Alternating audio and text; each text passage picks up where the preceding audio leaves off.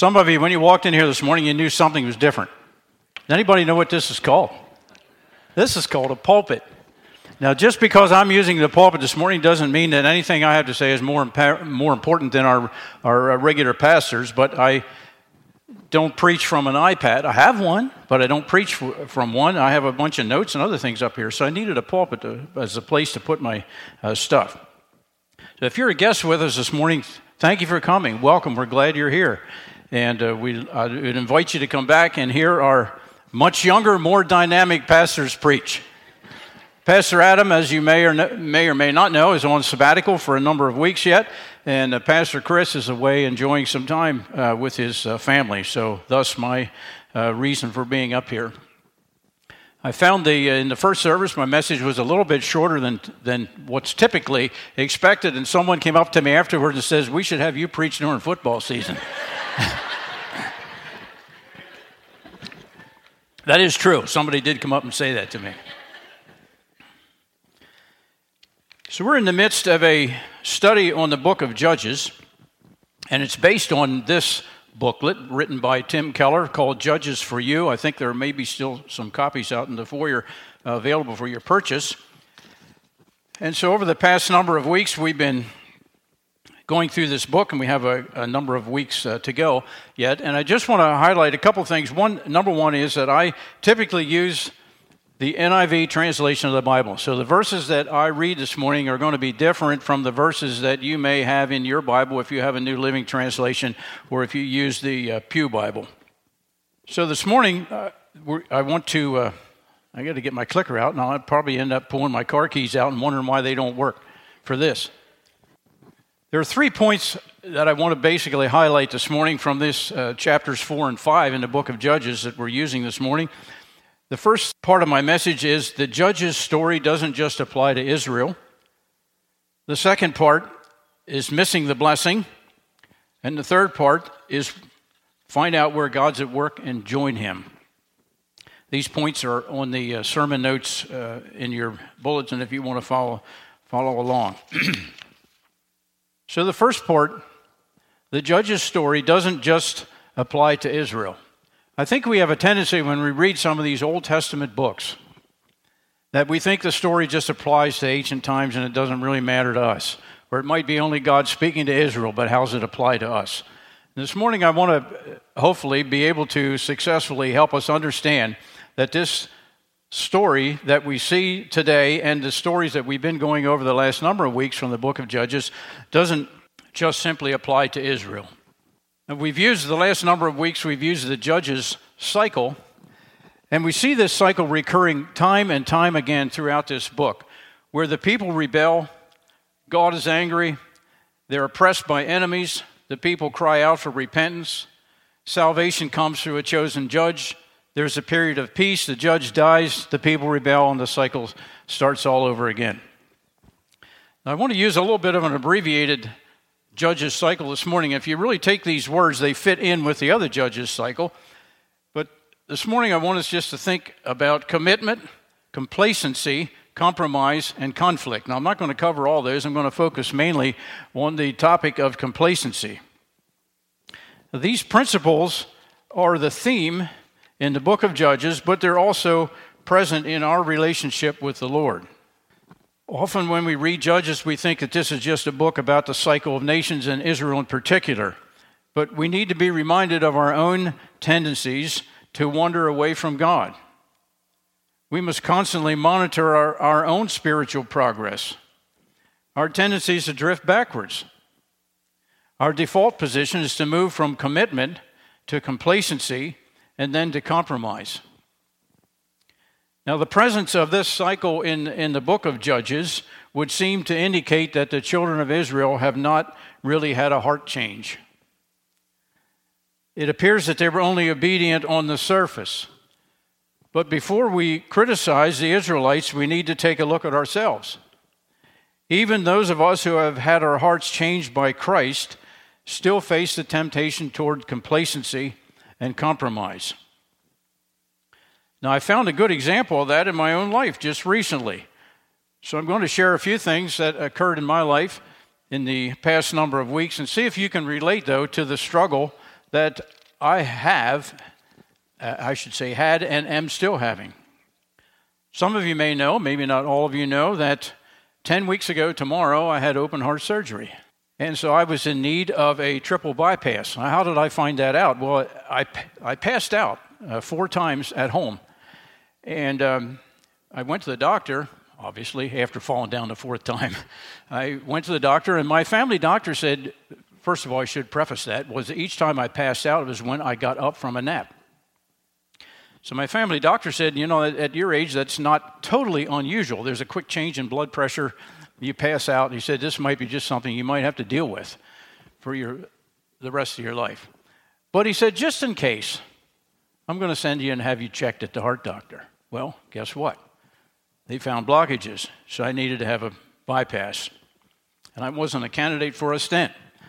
So the number of weeks leading into my surgery, I wanted to reflect Christ throughout that period of time. With the people I come in contact with, doctors, nurses, I just wanted to be a reflection of Christ. Now, there's some folks sitting here this morning, I got to tell this story. There's some folks sitting here this morning that came to visit me, and I was under medication and used bad language. And if you want to know more, I'll tell you more later. But it was the medication. I had a nurse that I wasn't too happy with, and I think I reflected Christ to her. But when my friends came to see me, I used some foul language about the nurse.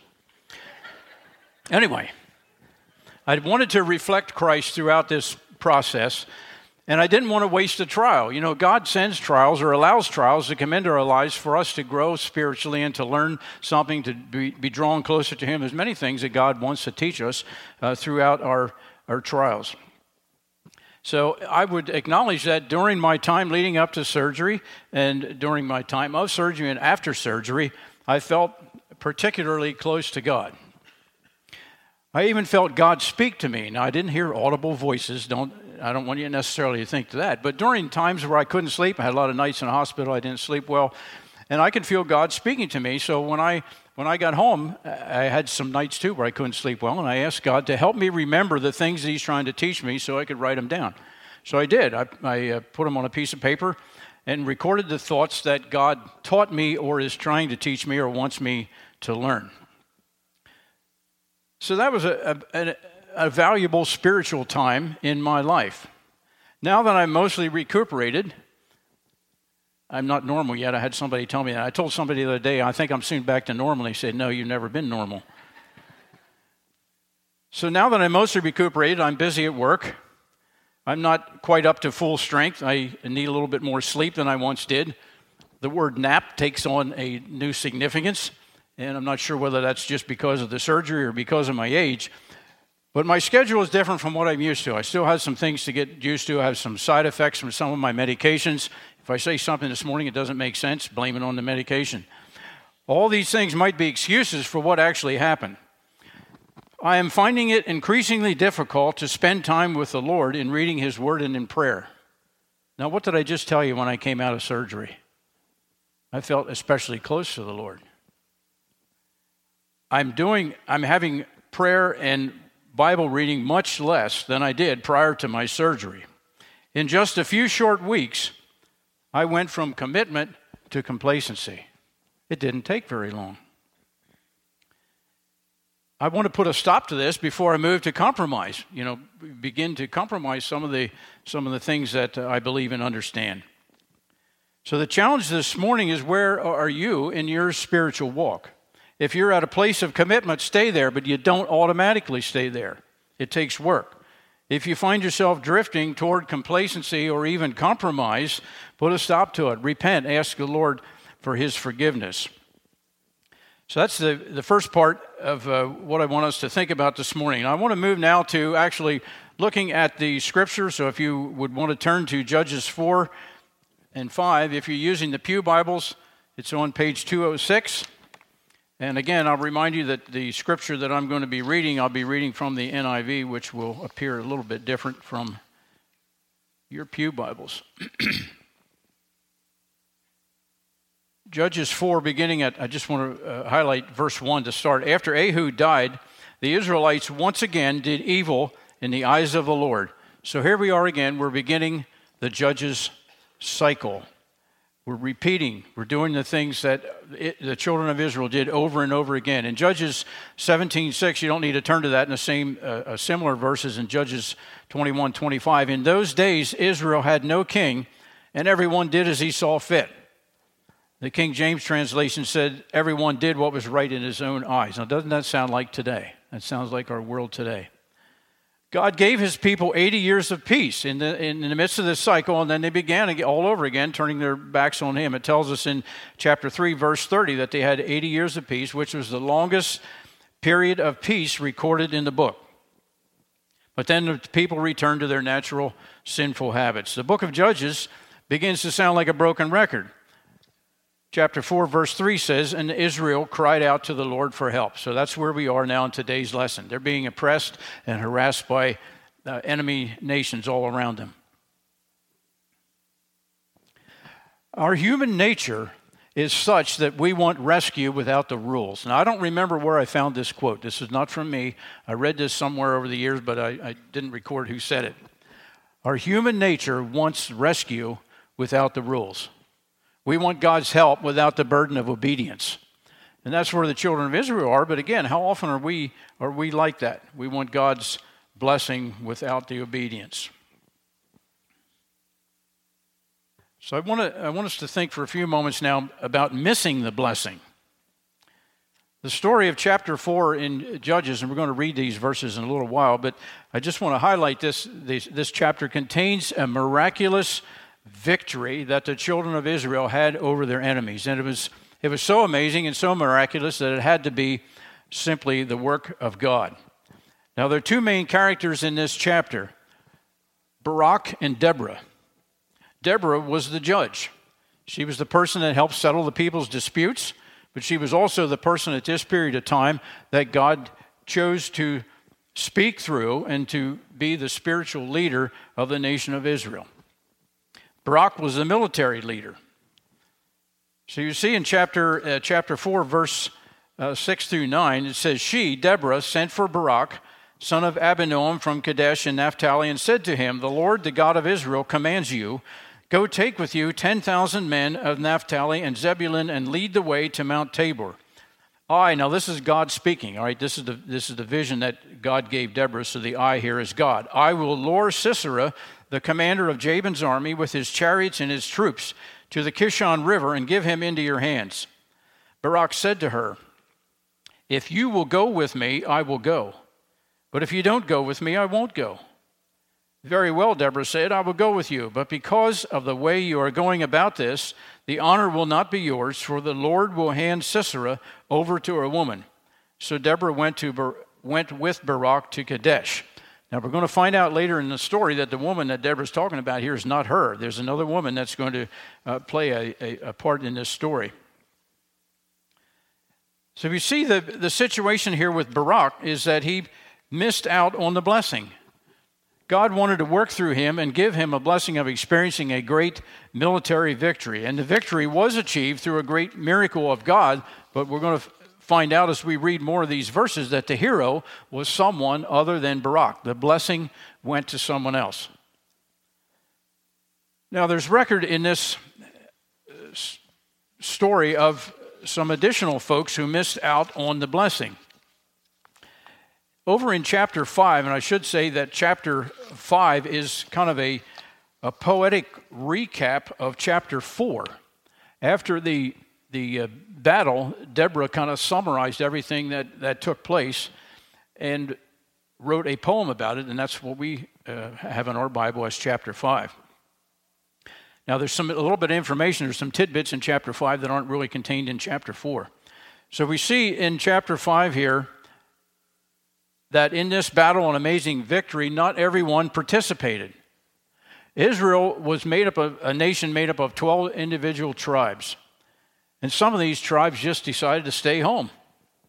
So they missed out on seeing God miraculously at work. They missed out on the blessing of participating with God in this battle. So if you look at chapter 5, the second half of verse 15, it says, in the districts of Reuben, there was much searching of heart.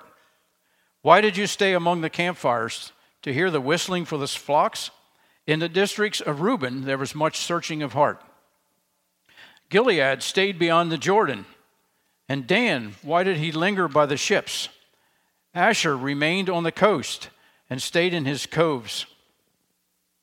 Then down in verse 23, it says, Curse Meroz, said the angel of the Lord, curse its people bitterly, because they did not come to help the Lord against the mighty.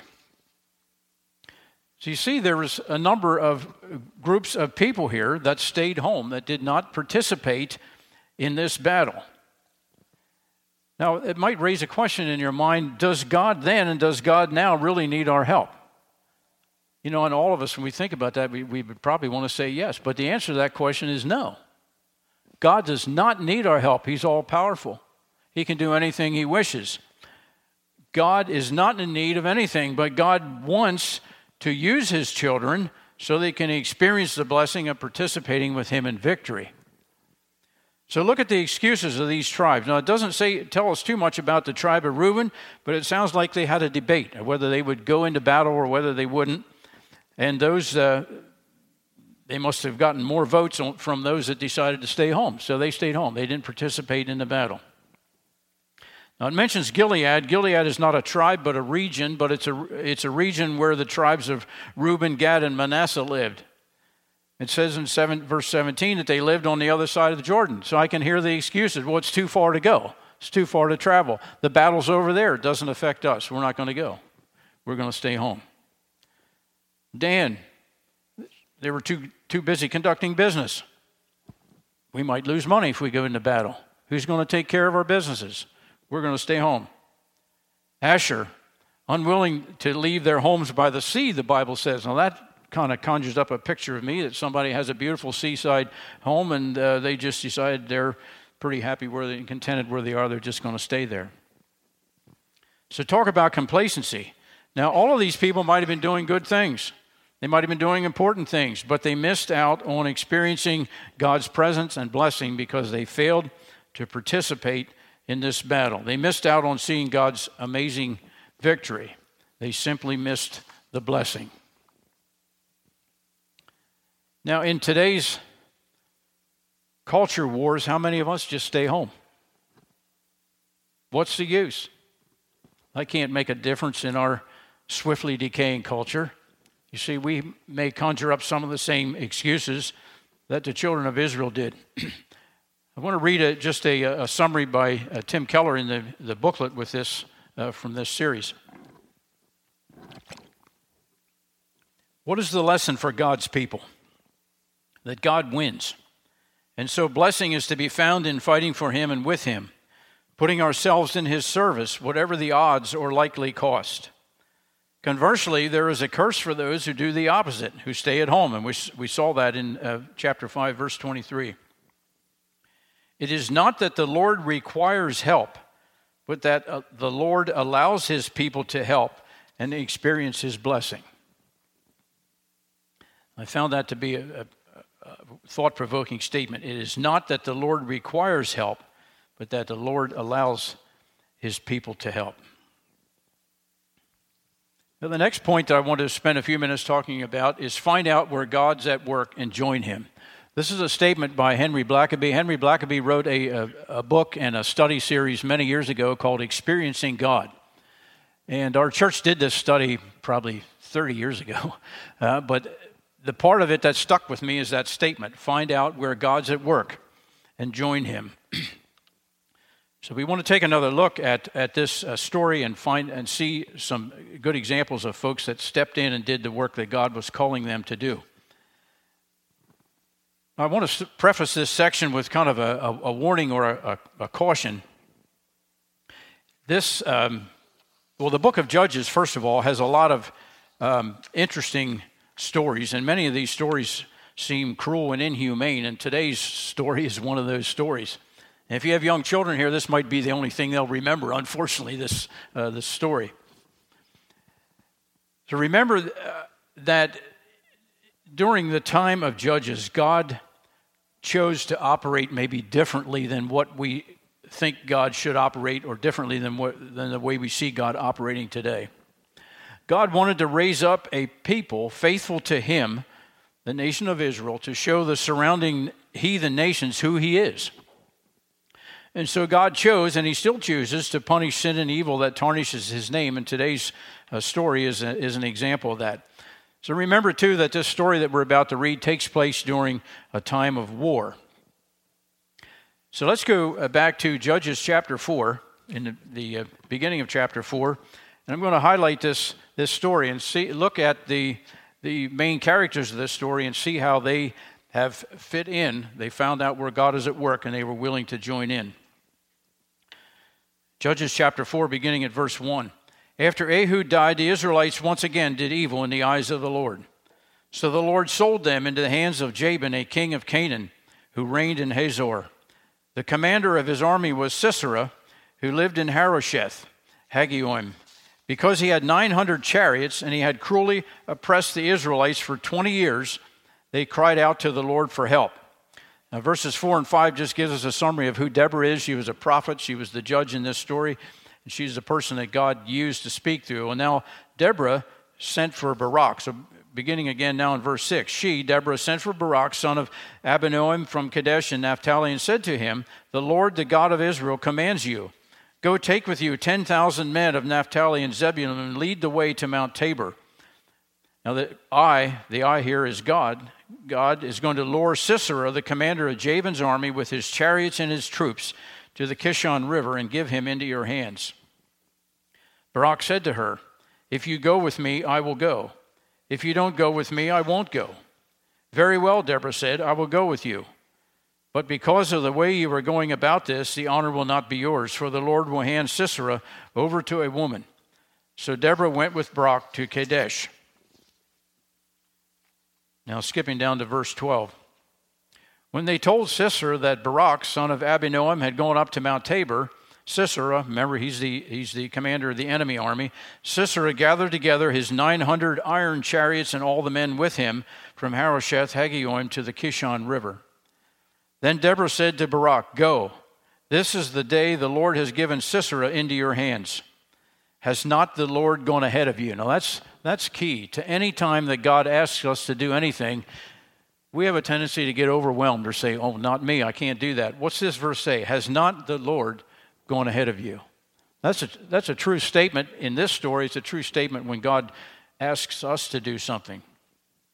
So Barak went down Mount Tabor, followed by 10,000 men. At Barak's advance, the Lord routed Sisera and all his chariots and army by the sword, and Sisera abandoned his chariot and fled on foot. But Barak pursued the chariots and army as far as Harosheth Hagoyim, and all the troops of Sisera fell by the sword, and not a man was left. Now over in chapter 5, there's a couple of verses that give us a little bit more understanding of what might have taken place here. And as I read different commentaries, there's some different thoughts in what might have happened. But over in chapter 5, it gives us a little bit of a clue in verses 19 through 21. Kings came, they fought. The kings of Canaan fought at Tanakh by the waters of Megiddo, but they carried off no silver, no plunder. From the heavens the stars fought. From their courses they fought against Sisera. The river Kishon swept them away. The age-old river, the river Kishon, march on, my soul, and be strong. Now, a number of commentaries feel that this battle took place during the dry season, and Sisera and his army used the Kishon River as a means of travel to get to the nation of Israel. And then in the midst of a dry season, God sent a cloudburst. And he sent rain that caused these iron chariots to bog down. And so now these iron chariots that were invincible all of a sudden were useless. And so we'll pick up the story again now in chapter 4, verse 17. So remember that all these guys now abandoned their chariots. Sisera, however, fled on foot to the tent of Jael, the wife of Heber the Kenite, because they were friendly relations between Jabin, the king of Hazor, and the clan of Heber the Kenite.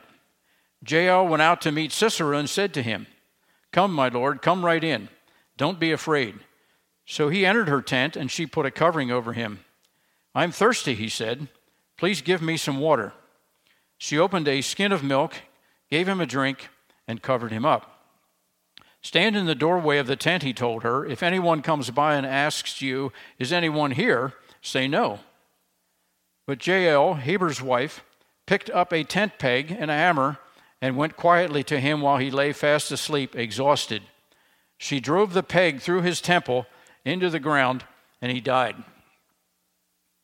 I'd like to stop there. When the first time I read this, and you read about somebody putting a tent peg through someone's temple, I don't know that you had to add, "and he died." It seems like, yes, he probably did. Barak came by in pursuit of Sisera, and Jael went out to meet him. "Come," she said, "I will show you the man you're looking for." So he went in with her, and there lay Sisera with the tent peg through his temple, dead. On that day, God subdued Jabin, the Canaanite king, before the Israelites, and the hands of the Israelites grew stronger and stronger against Jabin, the Canaanite king, until they destroyed him. Now, throughout this chapter, we see God at work. We see people allowing themselves to be used by God. We see Deborah as the judge being obedient to God's call. We see Barak, although rather reluctantly, being used by God. And finally, we see Jael being used by God in a rather unusual way. Despite Barak's hesitancy, he still exercised the faith that he had.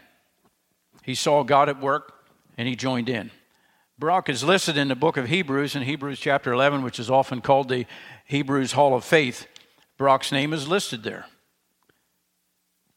So what does it mean to find out where God's at work and join him?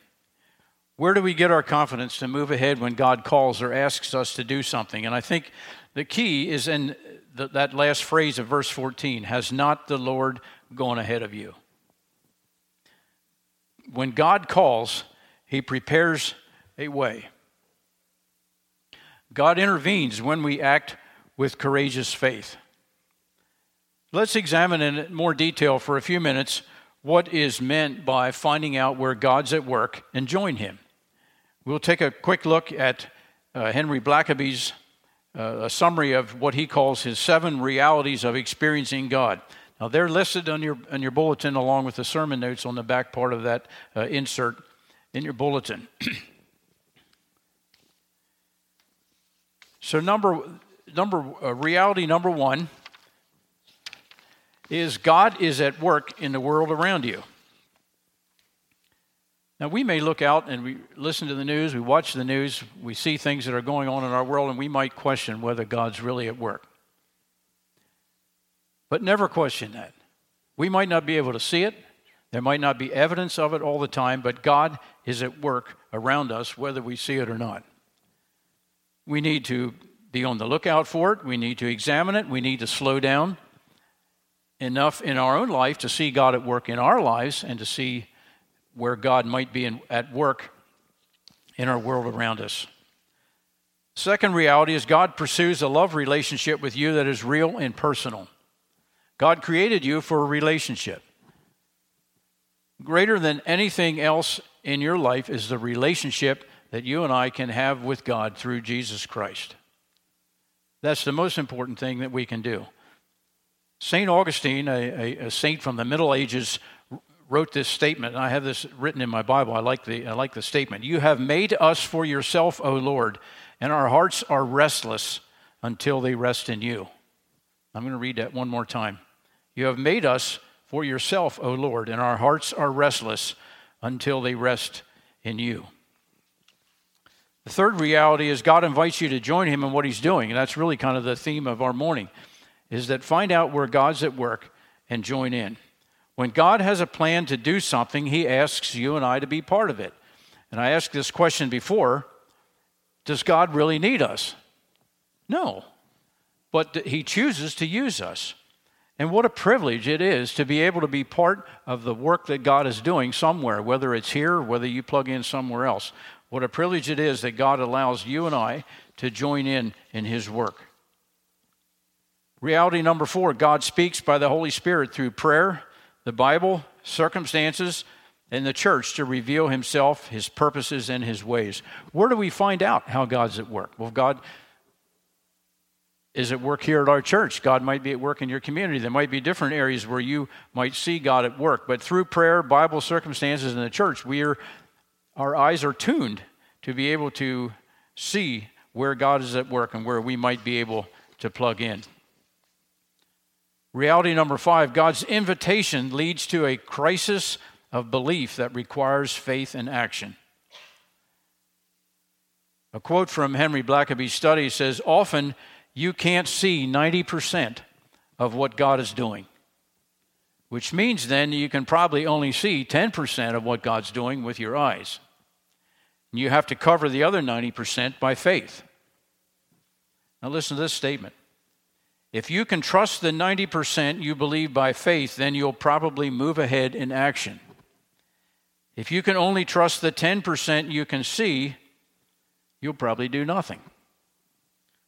The first time I read that statement, I wrote it after it, "Wow, exclamation point, I often see myself here." We only move ahead when we can see physically with our eyes. We're afraid to move ahead in faith. Reality number 6, you must make major adjustments in your life to join God in what He is doing. Once you understand what God is saying to you, you cannot stay there. What kind of adjustments might you have to make? You might have to make adjustments in your circumstances, your relationships, your thinking, your commitments, your action, your beliefs. I don't know. There may be different areas in which you might have to make an adjustment. Remember the tribes that stayed home. They weren't willing to make an adjustment, were they? They just stayed home. So you must make major adjustments in your life to join God in what He is doing. And finally, reality number 7, you come to know God by experience as you obey Him and He accomplishes His work through you. Ask God where you can plug in. Start small. Find somewhere here at Bethany Grace Fellowship where you might be able to serve.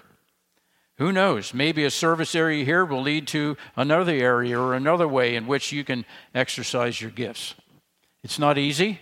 We have a tendency to be complacent. We have a tendency to just be satisfied with our lives the way they are. So remember that we need to find out where God is at work and join Him. So in closing, I have a number of questions I would just like to ask us to ponder at this point. How can I be a mighty person of faith? What has God called me to do? Is there something that God has laid on your heart this morning? What promises has He given me? Why do I still lack faith and persist in disobedience? What can I do to step out in faith and obedience? What's holding me back? One step of obedience often leads to many blessings. In what ways does my history, my understanding of God's grace and His faithfulness, can I look back on ways that God has worked in my life, and that gives me the energy to move forward? What area of my life is God asking me to surrender to Him today? We often lack faith when God calls us to lead. God merely asks that you take one step forward in obedience. He's looking for you to have courageous faith. When you do so, God promises that He will intervene. After all, when God wants to glorify Himself through His people, He always has a plan for us to follow. Remember the story of Barak. God chose Barak to be the leader of the army. God chose the battle. God chose how the outcome of the battle would take place, and God guaranteed the victory. God's commandments are God's enablements. We should obey His will in spite of circumstances, feelings, or consequences. Often our feelings get in the way when God tells us to do something. Why, I can't do that. That's not my ability, not in my abilities. But when God makes a command or gives us something that He wants us to do, He provides the enablement for us to do it. So what is God doing? That was the title of our study this morning. I had 3 points for you to think about. The judge's story doesn't just apply to Israel. Where are you in your life? Are you at a point of commitment? Are you moving into compromise, complacency, some of those other areas? Are you missing the blessing? Does God have something that he really wants you to do and you're not willing to plug in? You'd rather stay home. So what's God doing? Find out where God's at work and join him. And God today is still at work. Will you join him? Let's bow our heads for a closing prayer. Father, we come into your presence this morning, Lord, we acknowledge that you are the King of Kings and the Lord of Lords. You are an all-powerful and an awesome God. We see how you worked in amazing ways in the lives of the children of Israel, and we know that your desire is that you want to work in the lives of each one of your children. So, Lord, I pray this morning that you would help me in my time of complacency, and Lord, I'm sure that there are others in the audience where they've moved from a time of being really committed to you to a time of complacency, and we repent of that, Lord, and we ask that you would help us to renew our commitment to you. So, Lord, we just pray your blessing upon each person here today. We ask, Lord, you would just guide us and direct us in the coming week. Lord, help us to look for places and times in which we can say a word about you, or a place that we can plug in and let people know who you are. So we ask this in Jesus' precious name. Amen.